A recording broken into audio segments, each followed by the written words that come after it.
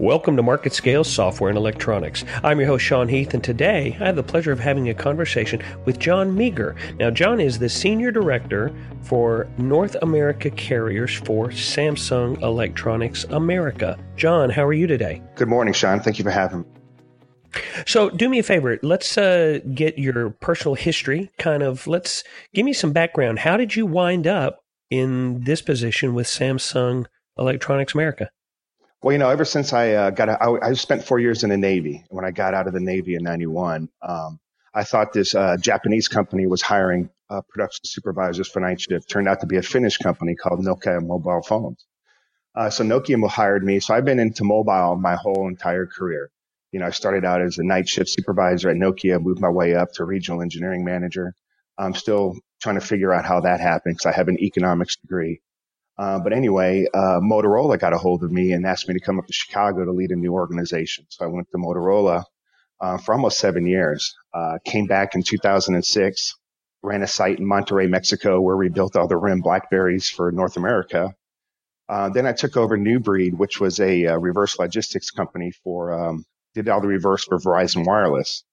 And then from there, Samsung got a hold of me and wanted me to take over the Verizon relationship for service.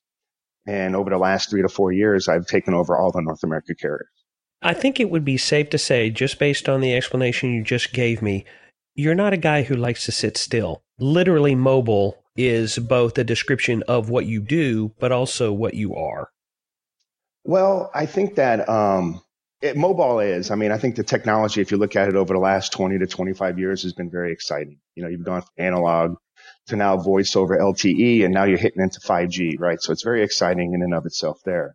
And I think that within the technology space gives you a lot of opportunities to move around and learn and really take on new assignments. If you look at Motorola, I led large-scale global IT implementations. I learned two things there. IT, I have a large respect now for when people do large, IT implementations because it takes a lot of work, it takes a lot of planning. The second thing is it takes too long. It takes you about 18 months sometimes to do a very large scale implementation. And I'm not built for doing the same thing for 18 months. But if you look at the career, it's allowed me to expand between, running a large manufacturing site to leading a service to leading the RL. To being a regional engineering manager. And I still, I did very well in that, but I still don't know how I did it. What's interesting is you talk about these large-scale implementations taking up to 18 months for deployment. You work in an industry where 18 months is a lifetime. By the time that deployment's finished, they've already moved to the next iteration of the technology. That's an interesting sort of a game plan to have to balance. Yeah, because, if you look at it, we did if you think about Motorola at the time that we did this, you're talking about China, Singapore, Flensburg, Germany, Mexico, Jaguaruna, Brazil, and all the North America sites. So it did take a while in planning and to try to integrate all those, large scale sites into one application. So at that point it was, but at the same time, that's where I think if you look at a company like New Breed, I got a lot of respect for them. They're now XPO. But we used to do, software upgrades to the entire system in 6 weeks. So what's funny is some of the larger corporations tend to have roles and processes and procedures and gates and everything that sometimes is good because it helps you really focus on, and getting it right. But then you have some of these smaller companies that really are nimble. And I've worked for both, and I have a lot of respect for both. But yes, it is sometimes taking a long time to do things. The market or whatever, the technology passes you by. You work in a sector now, agility and being nimble. That's just something you do every single day. Let's talk a little bit about the way that flexibility allows you to handle your job on a daily basis when you're working as the senior director for the North America carriers for Samsung Electronics America. Well, if you look at, if I understand the question, if you look at it the way I manage it, it's a complex business. You're talking about, Verizon, T-Mobile, AT&T, all the regional carriers, MVNOs, et cetera, right? And that could get very complex. If you try to do everything, you're going to basically be mediocre. And I don't believe in mediocre. So I think what I do is rely on my team. I got a very good team, really trained them up over the years, got them, focused on the right things. Cause there's anything, there's the vital few, and then there's, the trivial many. And what you try to do is focus the team on not getting caught up in looking at colored bubbles, right? Um, my team, what I've learned is over the years is there's two ways that I think you can manage that and get everything right. Is I manage two levels down and one level up. And the reason I do that, so I manage two levels down. Some people will think that's very hands-on, but the way I look at it is it allows me to do two things. Number one, I think too many leaders today don't understand their business. They're making decisions and they really don't understand what it is their business is trying to accomplish, some of the issues and things they're trying to overcome. So by managing two levels down, I really understand my business, but I also get to understand my people, what their strengths are, what their weaknesses are, where they need to be, where I need to focus on to really get them to rise up to the next level. Um, the second thing is you always manage one level up because you strategically, you've got to know where the company's going and you got to guide the organization that way. So if you look at it that way, I think that the team will allow you to be nimble because it allows you to hand off a lot of things that you typically won't be able to do. Second thing I try to do is I call it the ladder of ambiguity, right? I think what I try to tell people is you got to be at lower level data and get yourself up to higher level concepts. If you're at lower level data and you can't go up, you can't articulate a higher level concept, then what you say is probably not grounded in fact.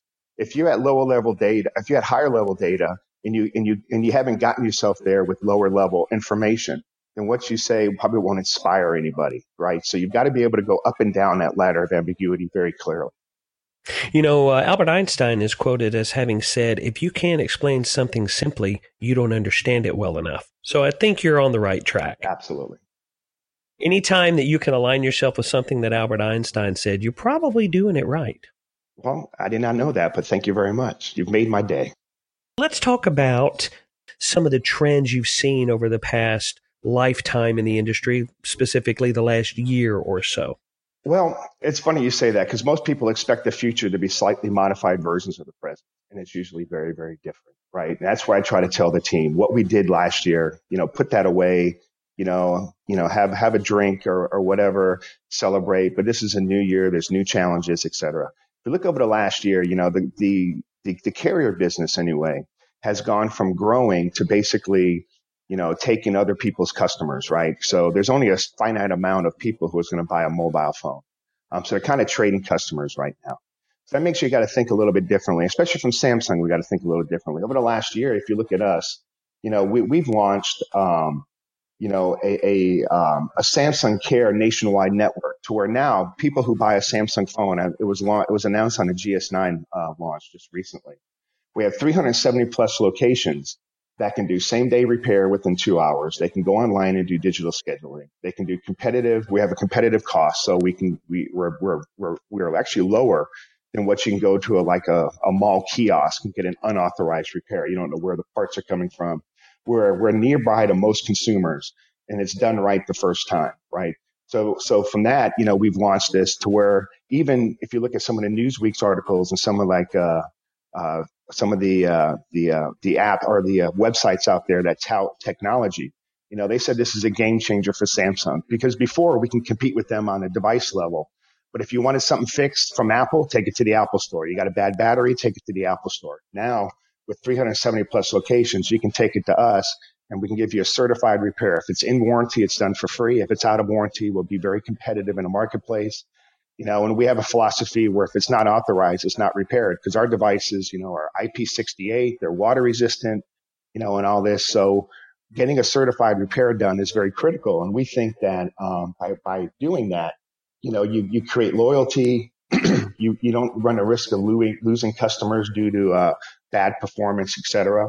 We've also have things like Samsung Plus on our device to where, consumers can actually not even have to call into a call center anymore. There's self-service, there's proactive tips, we have video chat, live chat, chat bot, we're social media, et cetera. And we're also getting ready to launch something at a high level called Premium Care, where, so it's more than an insurance program. It'll protect your device on insurance. but also has a we come to you component of it. So if you're at a coffee shop and you want us to meet you there to take a look at your device, to transfer device to a new device you bought, et cetera. So, between the 370 plus locations, plus the social media aspect or the app aspect, plus the premium care, we're really starting to drive loyalty and stickiness with the consumer, are giving them avenues of repair or an opportunity to contact Samsung that they didn't typically have in the past. All right, so let's talk about what I see as a conflict. As technology advances, a new phone comes out to handle 3G, 5G, LTE, all of the changes.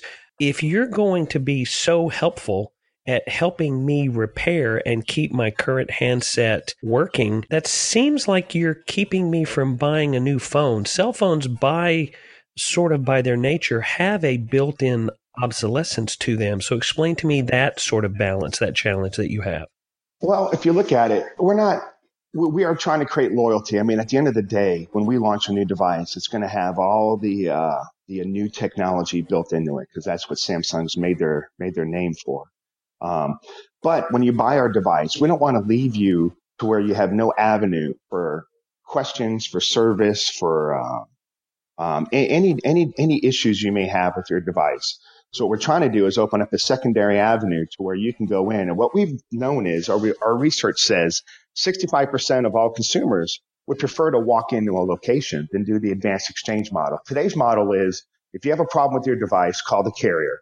The carrier will try to troubleshoot you over the phone. If they feel like there's a defect, they will advance exchange out a new device. You'll transfer your information to the new device from your old device, and then ship your old device back in. It's very complicated. It's cumbersome. But now with 370 plus locations, you have the ability just to walk into a place, ask a question. Hey, I think I'm having a problem. And then we'll find out if it's a hardware defect, is it a software defect, or an app defect, and we can help troubleshoot it. Because we don't want people to be frustrated with our device. As you say, with the new technology comes complicated sometimes on the user side. So we want to educate the consumer and make them understand the full benefits of the device. The Note has a stylus, so you have the ability to, like, I don't even carry around a notebook anymore. I usually use my Note and just take notes during a meeting and then upload it to an app. And all my notes are there. And if I want to go backwards and look it up, I have the ability to do that. Versus the Galaxy, it doesn't have the Note, but it has very high gaming abilities, app abilities, etc. So we just want to make sure the consumer understands the device and taking full value of it and understanding the value of that device. Now, in the spirit of full disclosure, I have to tell you, I'm an S8 Active guy, and it's the favorite phone I've ever owned. That's a great device. I mean, you can take it hiking, camping, drop it down a mountain, and you should be fine. I mean, the Active is built for the high energy. People are out in the wilderness, out in the ocean, wherever, to really take advantage of the Active features and abilities. You know what, John? Sure, let's go with that. I'm active and I hike and stuff. Yes, of course I do. And now I have it on record that someone said that that's why you would buy this phone. Go. So you're welcome. I have to say, I like that approach that I have a product, I'm using it, I have a problem with it. You help me actually extend the life of that product, which then extends my loyalty. Absolutely. And you know what? Samsung did such a great job with helping me with this. What else is there? I'm ready for a new phone now. I'm not forced to a new phone. I think I'm ready to get a phone with a better camera, or I want, as you said, I want something I can use a stylus on. I think that's an intelligent approach, John. Well, thank you. I mean, it's not me. We have a very, very good service team within North America, led by Michael Lauder, and he's really drove this strategy with us, and we're just supporting him and helping him do that. But yes, I mean, I think if you look at it, Samsung's come a long way over the last 3 or 4 years, especially from a service. We're very good at selling, but I don't think we did a very good job of allowing consumers in between, if you're a millennial, you don't want to call up anybody. We have social media, we have chat, we have video chat, et cetera, to anyone who wants to walk into a location, or to people who just want to go in, and to your point, is to an advanced exchange with the carriers. We have all avenues open to each consumer. We believe that is the way of supporting and creating stickiness and loyalty within the brand. Now, as a father of a teenage daughter, I have to say there is a little bit of an irony happening, in my view, to cellular phones. And that is, they aren't used as phones anymore. My daughter would rather have a tooth pulled than have an actual verbal phone conversation over the phone. I find that to be one of the most ironic developments in the lifespan of phones. Well, that's kind of, I think, the reason for 5G, right? Because if you look at, I have two daughters as well, a 20-year-old and a 17-year-old. And my 17-year-old, when I try to call her, she ignores it and then texts me, what's up? What do you need? Right. I mean, that's just the way, that they are. And it's funny is you can learn a lot, from that. They get their Netflix, they get everything on the phone right now. So it's just that, and it's an interesting movement and dynamic within the market. So what is the phone going to look like in 2025, right? Is it going to be a candy bar shaped phone that you typically see today, or would it be something that is just a video monitor with the ability to text people? I don't know. But it's interesting the way it may work. That's an interesting question. So let me ask you this hypothetical. Do you think there's a chance that we stop calling it a phone in, say, the next decade because that's not even going to be a secondary feature on it anymore?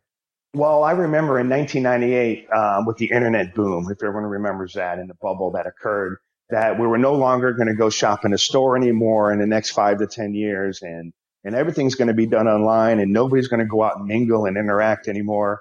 That hasn't happened. I think these trends to that point take a while, right? I mean, my 17-year-old needs to become 35, right? So you're talking about another 15, 20, 25 years from now, but who knows? I mean, I still believe it'll be a phone because at the end of the day, but come back to me in 3 years and let's have another conversation about it. Let's talk about that 3 years. I know you live in the future.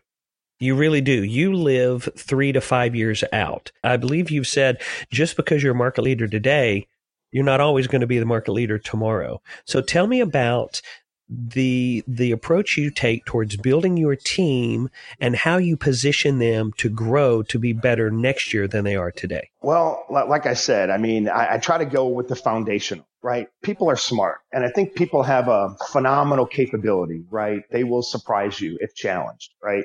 So if you look at my team, I always stress the system, and try to flush out to see who can handle the stress and who can't. Um, I just try to make sure that they understand the basics. They understand their business. They understand, from where we are, where we're going. What are the skill sets that we always have the conversation? We have a conversation once a quarter with my team, each individual. We try to understand is where they're at, where they want to be, and what do I need to be doing to get them to that next level. I mean, we had a staff meeting. I want to say it was around August or September of last year. And I kind of made the comment and it surprised everyone. I says, look, I mean, at the end of the day, and one of the reasons why I have these conversations with you is if I look around 2.5 years from now, and I'm looking at the same individuals, well, I haven't just done my job as a manager. It's my job as a manager, not only to make sure the organization runs well, but I have a really big responsibility with my team. And where do I want to take them? Where do they want to go? And how do I support them getting to the next level? And so we have those conversations because what it does is they get to go out and go on to a new experience and a new task. But I also get to bring in fresh blood into my organization, look at things differently, et cetera. So I think that's one of the things that I try to do is just really grow the team and get them ready for the next level. You have 3 days. You and the family are going someplace.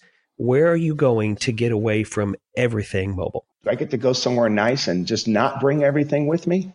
Absolutely. Anywhere you want. Yeah, I would probably, when my oldest daughter, my 20-year-old Emily, when she graduated high school a few years ago, I took them to London and Paris. And it was a really good opportunity because at that time I did not check my cell phone or anything. I used it for pictures and uploading and things like that. But I did not check into work.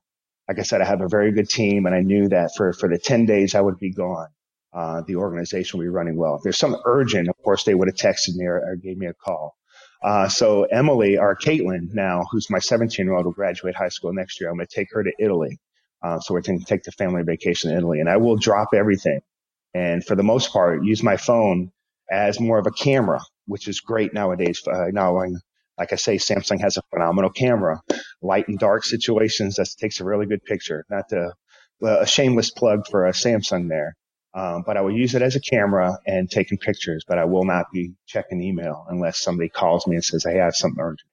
As I said earlier in this interview, sir, I think you're definitely doing it right. You got your head in the right place, and I really appreciate you bringing your head and the rest of you into this interview today, and thanks for taking the time. Today, I've been having a conversation with John Meagher, the Senior Director for the North America Carriers for Samsung Electronics America. John, thank you so much. I really have enjoyed this. Sean, it was an honor. Thank you so much. Thank you for listening to this episode of our podcast. If you'd like to find out more or listen to previous episodes, go to marketscale.com/industries. And if you have a chance, subscribe to the MarketScale publications for the latest articles, videos, and podcasts from your favorite industries.